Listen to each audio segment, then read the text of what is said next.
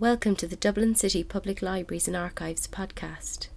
In this episode, Elizabeth Smith discusses how Belgrave Square in Rathmines can be viewed as a microcosm of Victorian Dublin. Recorded at the Council Chamber, City Hall on the 26th of August 2017 as part of Living in Victorian Dublin, Dublin City Archives Heritage Week seminar. Thank you. As you can see, I'm going to talk about Belgrave Square. And I think in a way it's going to fit in nicely in between the two talks, one by Susan on the bourgeois houses in Dublin and the other on the slums. Not that any of the houses in Belgrave Square is a slum, but they certainly aren't as elegant or as fine in general as the ones we saw on Northumberland Road. At the beginning of the 19th century, as we have already learned, Rathmines was in quite a rural area. There were several market gardens in the area. This is Portobello Barracks here. There were some housing along the east side of Rathmines Road, but then when you come down to roughly where Belgrave Square is, there's no houses at all. It's just fields. You have here an important pathway which led from the city to Milltown, where there were many mills, so there was a lot of traffic there. By 1837, Samuel Lewis described Rathmines as a considerable village and suburb of Dublin, containing 1,600 inhabitants. 12 years since, Rathmines was only known as an obscure village. It now forms a fine suburb, commencing at Portobello Bridge and extending in a continued line of handsome houses, with some pretty detached villas for about 1.5 miles. Here again, this is Rathmines Road along here, and there's the terraced housing on the east side and the villas on the left-hand side. One of those houses is Lisson Field. I think it's this one up here. It's right up to the Catholic Church. It's now apartments, but it used to be sort of attached to Portobello Barracks, and it used to be the residence of General Mulcahy. But if you continue on down to Castlewood Avenue, you can see there's virtually no housing at all on it. This field is the future Belgrave Square. There are two houses on Castlewood Avenue, one called Castlewood Lodge and the other one called Castlewood House. This was to become the home of John Holmes, who was a future developer in Belgrave Square and the eventual owner of the square itself. I'm calling it Belgrave Square, but in those days it wasn't called Belgrave Square. It wasn't even designated as a square. It just sort of seemed to evolve into a square, and it wasn't until the 1860s that it was officially called Belgrave Square, but I'm still going to call it Belgrave Square for the purpose of this exercise. Further evidence of the growth of Rathmines was the establishment of the Rathmines Town Commission in 1847. A meeting was held in Portobello Hotel about the provision of water to Rathmines by the corporation. The people were very dissatisfied with the provision of water. So an inquiry was set up. Frederick Stokes and Terence Dolan, both substantial landowners in the area, supported the establishment of a township and had prepared very good arguments. The opposition were not so well prepared. So it was agreed to form a township, and in 1847, Rathmines Township was created by Act of Parliament, and the Rathmines Board of Commissioners was established with Frederick Stokes as its chairman. He remained its chairman for many years afterwards. In his book, Dublin Suburban Towns, Dr. Seamus O'Matthew notes that some large landowners gave very long leases on small acreages, which led to land speculation. I quote, "On the city's boundary, the most promising area for the activities of speculative property developers was Rathmines and the adjoining districts. Unlike Pembroke to the east, most of the land of Rathmines was in the hands of small owners, as the Meath estate had leased property on very long leases, sometimes up to 999 years, in the preceding century and a half.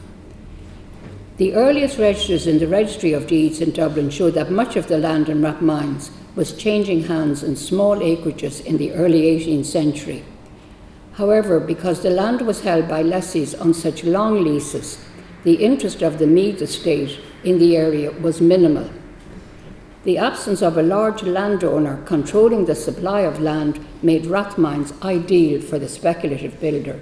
I'm just returning to the map, the Earl of Meath's map, and this shows the Earl of Meath's property. The dark line here shows the limits of his land. Belgrave Square is, I think, where is Belgrave Square? Belgrave Square is roughly here. This would be the northern end, if you like, of Belgrave Square. So the Earl of Meath owned the southern, about 1/3 of Belgrave Square.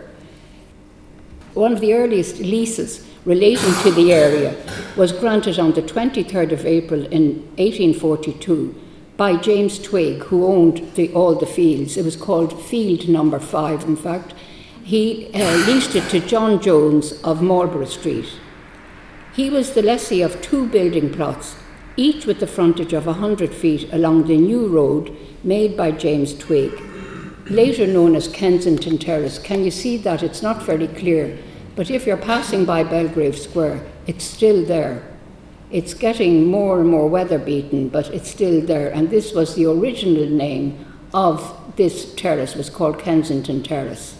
So John Jones built 2 terraces of 5 houses on these plots. That's one of the terraces there. He himself died in 1879. By then he had disposed of his interest in all of these properties, except for these particular houses on this slide, numbers 53 to 58. He had married a widow called Mary Church, who had 3 daughters, and she inherited the properties on his death and lived with her 3 daughters in number 57 Belgrave Square. That's the black and white door there. The family drew rents from the other 4 houses until the death of John Jones' last stepdaughter in 1940, and then the 5 houses were passed to North American heirs who sold them in 1941. On March the 28th, 1844, John Jones leased more land from James Twigg on the western side of the square. It was these houses here were built on that site. And you notice that they are very similar to the ones on the Kensington Terrace. This at the beginning was called Kensington Place.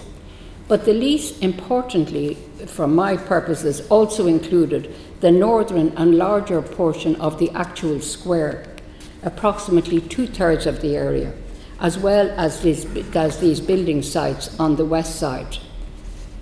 So there were further sub-leases which detail further transactions between John Jones and another large landowner, John Holmes. A sublease in March 1850 concerns, I quote, the piece of building land situated in the townland of Rathmines, bounded on the north side by houses known as Kensington Terrace, on the south by ground belonging to the said John Jones, and which ground is intended to be formed into a square, but for the laying out or formation of which square the said John Jones is to be at no expense. This is actually the first mention of a square, but considering that he built the second row of houses at right angles to the first, he obviously knew from the very beginning that if he was building around a square. The first reference to Kensington Place is 1849. That's the first reference in Thom's Directory. As I live in one of these houses, I can tell you what the inside of it is like. They're quite simple houses. There are 2 rooms on each floor. That's on the, if you like, the hall floor and the first floor. There's a return at the back.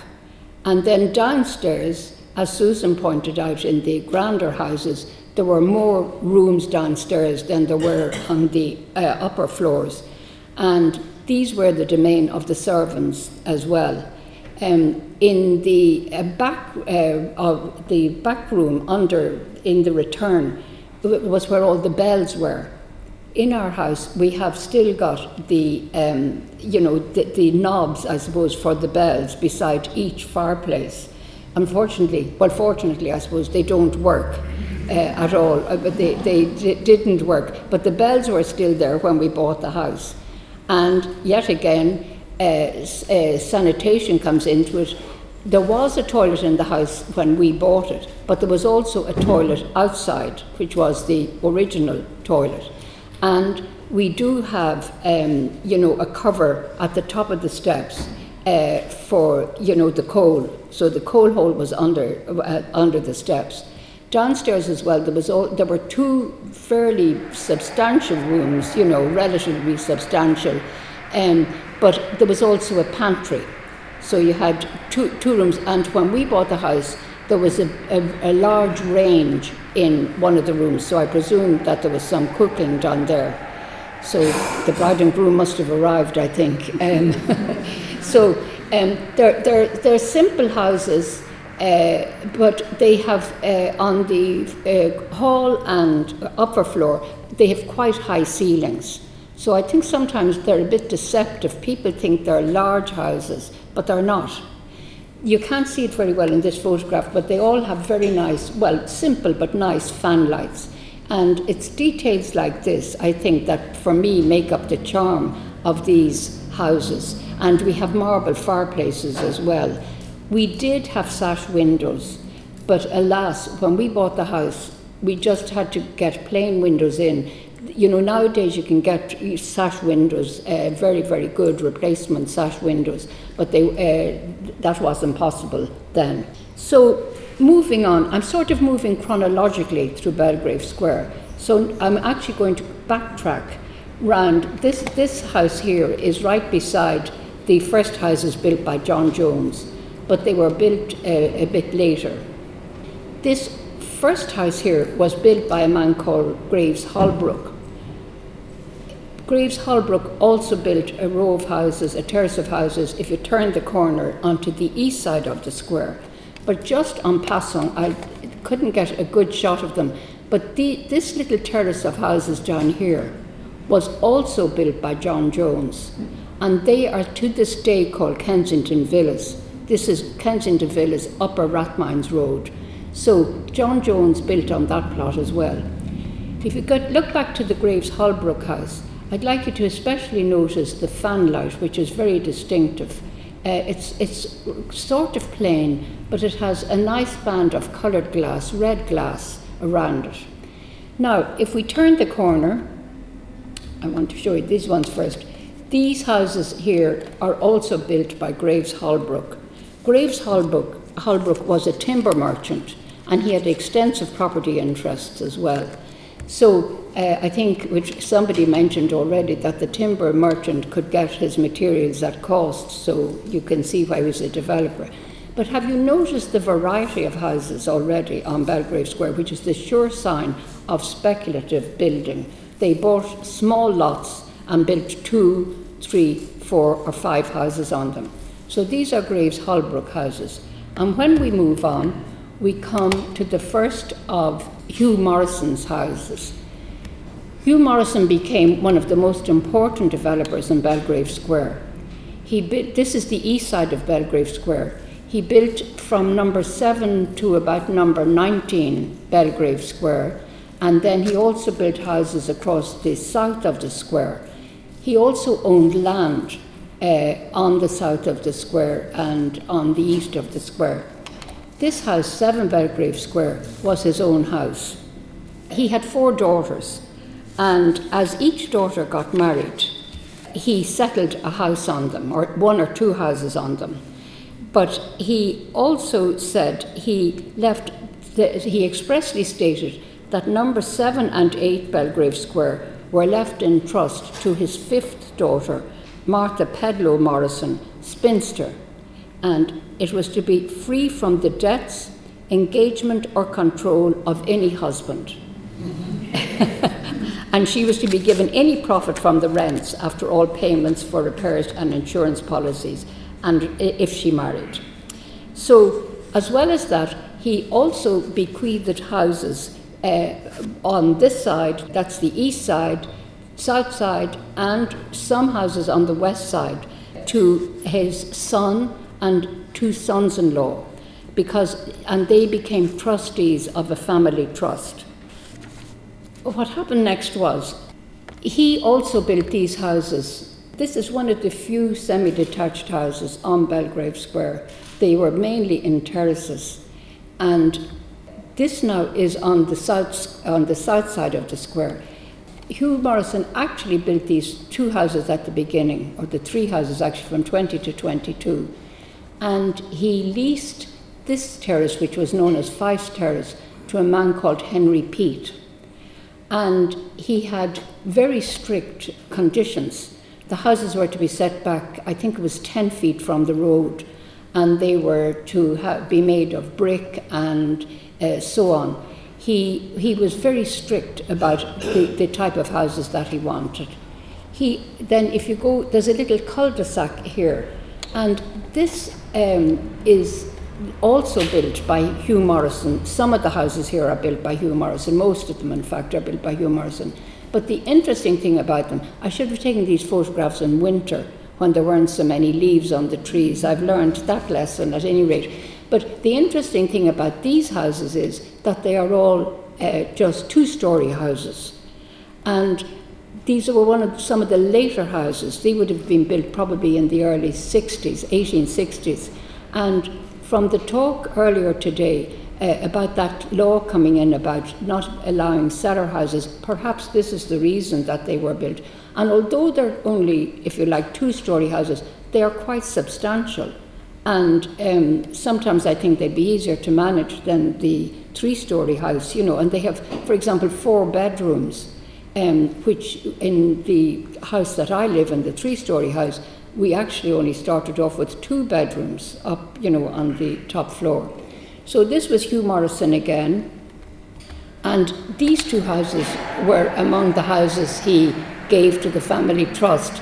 And they have an interesting history in the sense that they were sold. Hugh Morrison leased the ground to a man called Edward Kelly, who was a grocer in Camden Street. And Edward Kelly took out a mortgage of £700, but unfortunately he went bankrupt. And so the next thing is there's, advertisements in the paper for 2 unfinished houses on Belgrave Square, which were bought, by a family called Burke. But as you can see, they are fine houses, but they are not as deep as other houses. They really have a room and a half. They're a room and a half deep. Although they're double fronted, they aren't as deep as the houses that have only got, a single front, if you like. So if you, this is an example of some of the other types of houses on Belgrave Square, some of, if you like, the unique houses. This house is at the beginning of Belgrave Place, that little cul-de-sac, and it is built on 2 building plots. Again, it was on land owned by Hugh Morrison, and he leased it to a man called Thomas Goodwillie, who built this house. This house is number 19, Belgrave Square, and it's a detached house, quite large, and for many years it was the residence of the minister of Holy Trinity Church, which is just round the corner from here. And these 2 houses, about which I know lamentably little, but as you can see, they're both very unique as villa houses. These are on the north side of Belgrave Square, which is Castlewood Avenue now. Now, when Hugh Morrison was developing the south side of the square, he petitioned the commissioners to allow him to label it Belgrave Square. Because what happened was, in April 1852, the commissioners voted £80 for the purpose of improving Harold's Cross Green. on condition that the inhabitants subscribed £40. The committee, then they had a deputation of Belgrave Square residents. And so the committee appointed to confer with the interested parties in the formation of a new square at Belgrave and Castlewood Avenue met the following deputation: Messrs. Scott, Morrison, Dean, Carson, Holmes and Holbrook, and they submitted the following report. You notice there are names there that I've mentioned already, and a name I haven't mentioned is Carson. But Carson is the father of Edward Carson, and he owned land just beyond Belgrave Square, where Belgrave Road is now. So he was also interested in the area. So, however, the greatest difficulty, to continue the report, the greatest difficulty which presents itself to the committee is the annual rent, which is £30, and the future maintenance, which they calculate at the lowest £40 yearly, making £70 yearly to be provided for. This, the deputation suggests, might be raised by the rent of admission keys, but the committee are of opinion that the commissioners have not the power to contribute towards the work unless it be a place for public resort. The committee feel that the formation of squares would be a great improvement to the township and should receive prudent support from the commissioners, but from the importance of the subject and the difficulties which appear in the present case, they refer it to the consideration of the board with the above statement. Now, this was in 1852, but the commissioners didn't make a decision about that, because 4 years later they received a letter from Hugh Morrison, which he stated he had commenced building 3 houses on the south side of Belgrave Avenue, which he intended carrying out as a square, and requested the board would permit him to have it called Belgrave Square and have it labelled accordingly. But the secretary was instructed to suggest to him to get a memorial to the board from the owners of the property in the neighbourhood when, quote, permission would be granted. And 6 weeks later, on the 10th of September 1856, Belgrave Square finally got official sanction. So it was 10 years from the time the first house was built until it was actually called Belgrave Square.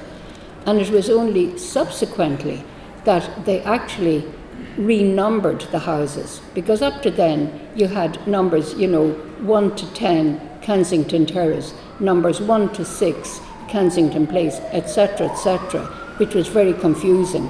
So it was about 20 years later that they actually got round to numbering it. And it's from number 1, which is on the east side of the square, one of the Graves Holbrook houses, right down to number 60, which is the sort of odd Graves Holbrook house by itself. So 1857 sees the first entry of the name Belgrave Square in Thom's Directory. It's not clear if the Rathmines Town Commissioners ever took responsibility for Belgrave Square.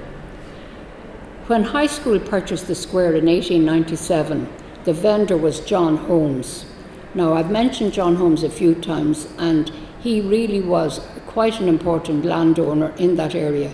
He actually was the builder of all the houses, all the later houses on the west side, the ones up to the John Jones house, between the Morrison house and the John Jones house. He was the builder of those houses. So Deirdre Kelly states that the commissioners and the speculators had several disputes about paying the cost of railing the square. Eventually, railings were erected on the northern 2/3 of the square, but not on the southern part, the area which was originally leased from the Earl of Meath, although Hugh Morrison was the actual leaseholder from the mid-1850s. To this day, that bottom third of Belgrave Square has not got railings on it. It has a wall. Now, if you look at it, at the very southern end of the square, it's a half wall with railings on top of it, but there's actually a wall all around it. So we then have a lovely drawing of Belgrave Square. This drawing was done in 1896 by John Holmes Jr. He was an architect. By this stage, he had inherited this ground, and he had acquired the whole of Belgrave Square. As you can see here, it's written on it, John Jones to John Holmes. Do you remember John Jones, who owned these houses over here, the first 4 houses over here? John Jones sold the leasehold to John Holmes, and then Hugh Morrison, who had acquired it, but originally was the Earl of Meath, Hugh Morrison sold to John Holmes as well. You notice on the map, this is beautiful looking landscaping, but I don't think this ever happened. But an interesting thing to notice on the map is this line here, because what's written there is a river, a covered river, running water, I think, covered. That's a tributary, or the Swan River. I think it's a tributary of the Swan River. And as you can see, it's running right across Belgrave Square. And the same thing, if you look at Belgrave Square today, there are 2 levels.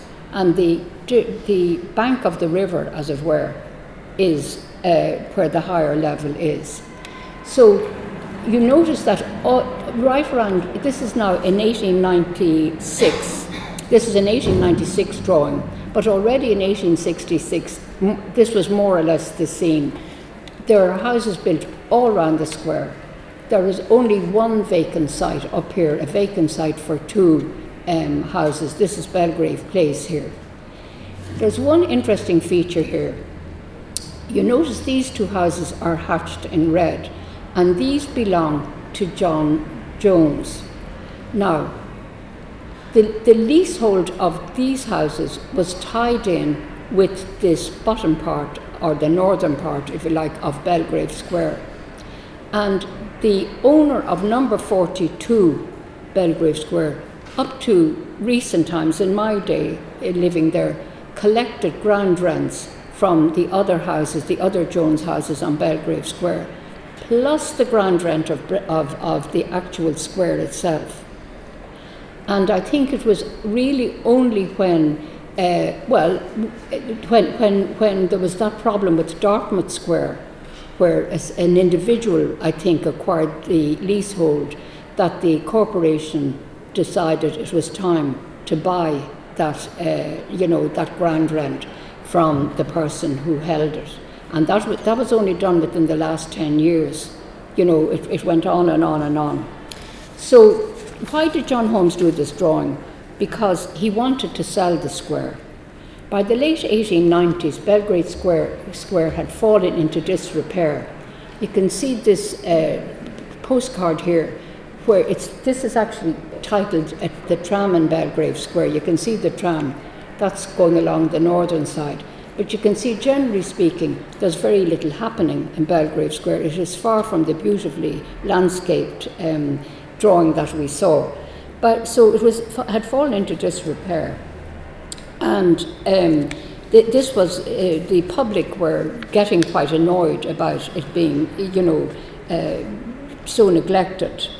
So there was an article in a paper called the Rathmines News and City Lantern, and it suggests that the square was in private hands and that the ratepayers wanted the commissioners to take steps to acquire the plot of ground and convert it into a public park, because in its present state it is no credit to the township, with its unkempt grass full of thistles and weeds, which have been distributing their seeds in a liberal manner during the past season.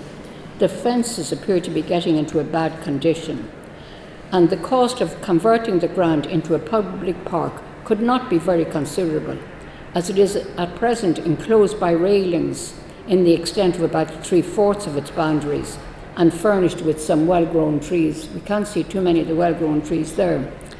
So John Holmes, who in 1897, he wrote to the governors of the Erasmus Smith School. That's high school. High school is an Erasmus Smith School, and it was in Harcourt Street originally. You know where the big Garda building is on Harcourt Street? But they had no playing grounds there. So they used Belgrave Square as playing grounds, but as you can see, until 1896, 1897, they didn't own it. So John Holmes wrote to them in 1897, and he expressed a wish to sell the square to them since they had been lessees and paid rent to him. His price was £175, which is considerably less, he says, than I have expended in building the lodge and erecting fences.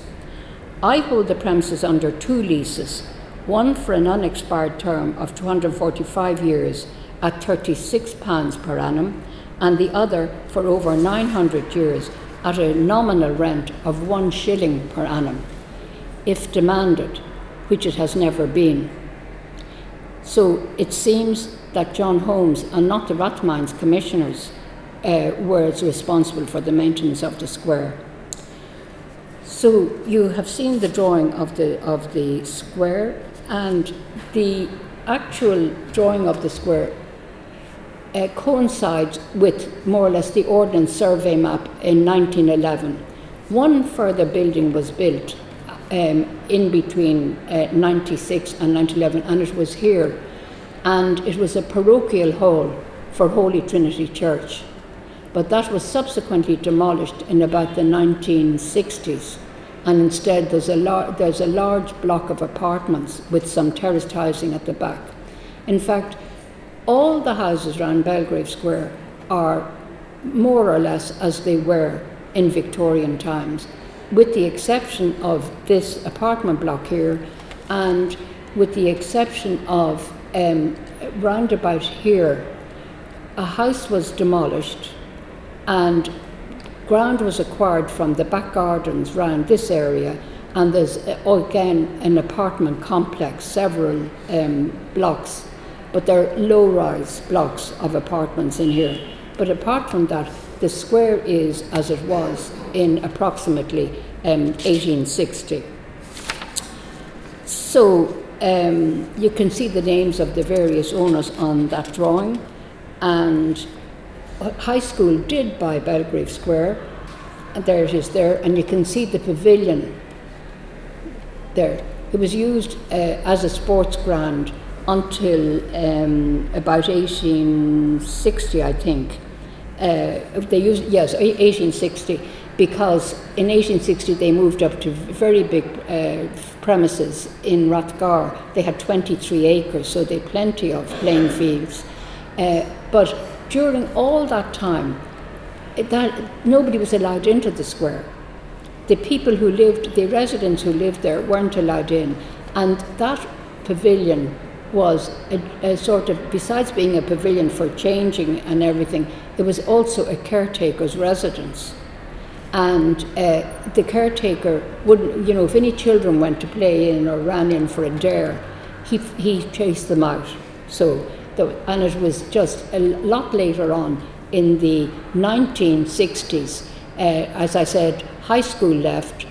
Then the grounds were taken by Diocesan School for Girls, but just for 10 years, because then they joined High School in Rathgar, and ultimately the corporation bought it from, by now it was the Church of Ireland owned it, and they bought it from the Church of Ireland, and it finally became a public square, which it was always intended to be, but it finally became a public square in about 1970. So, thank you.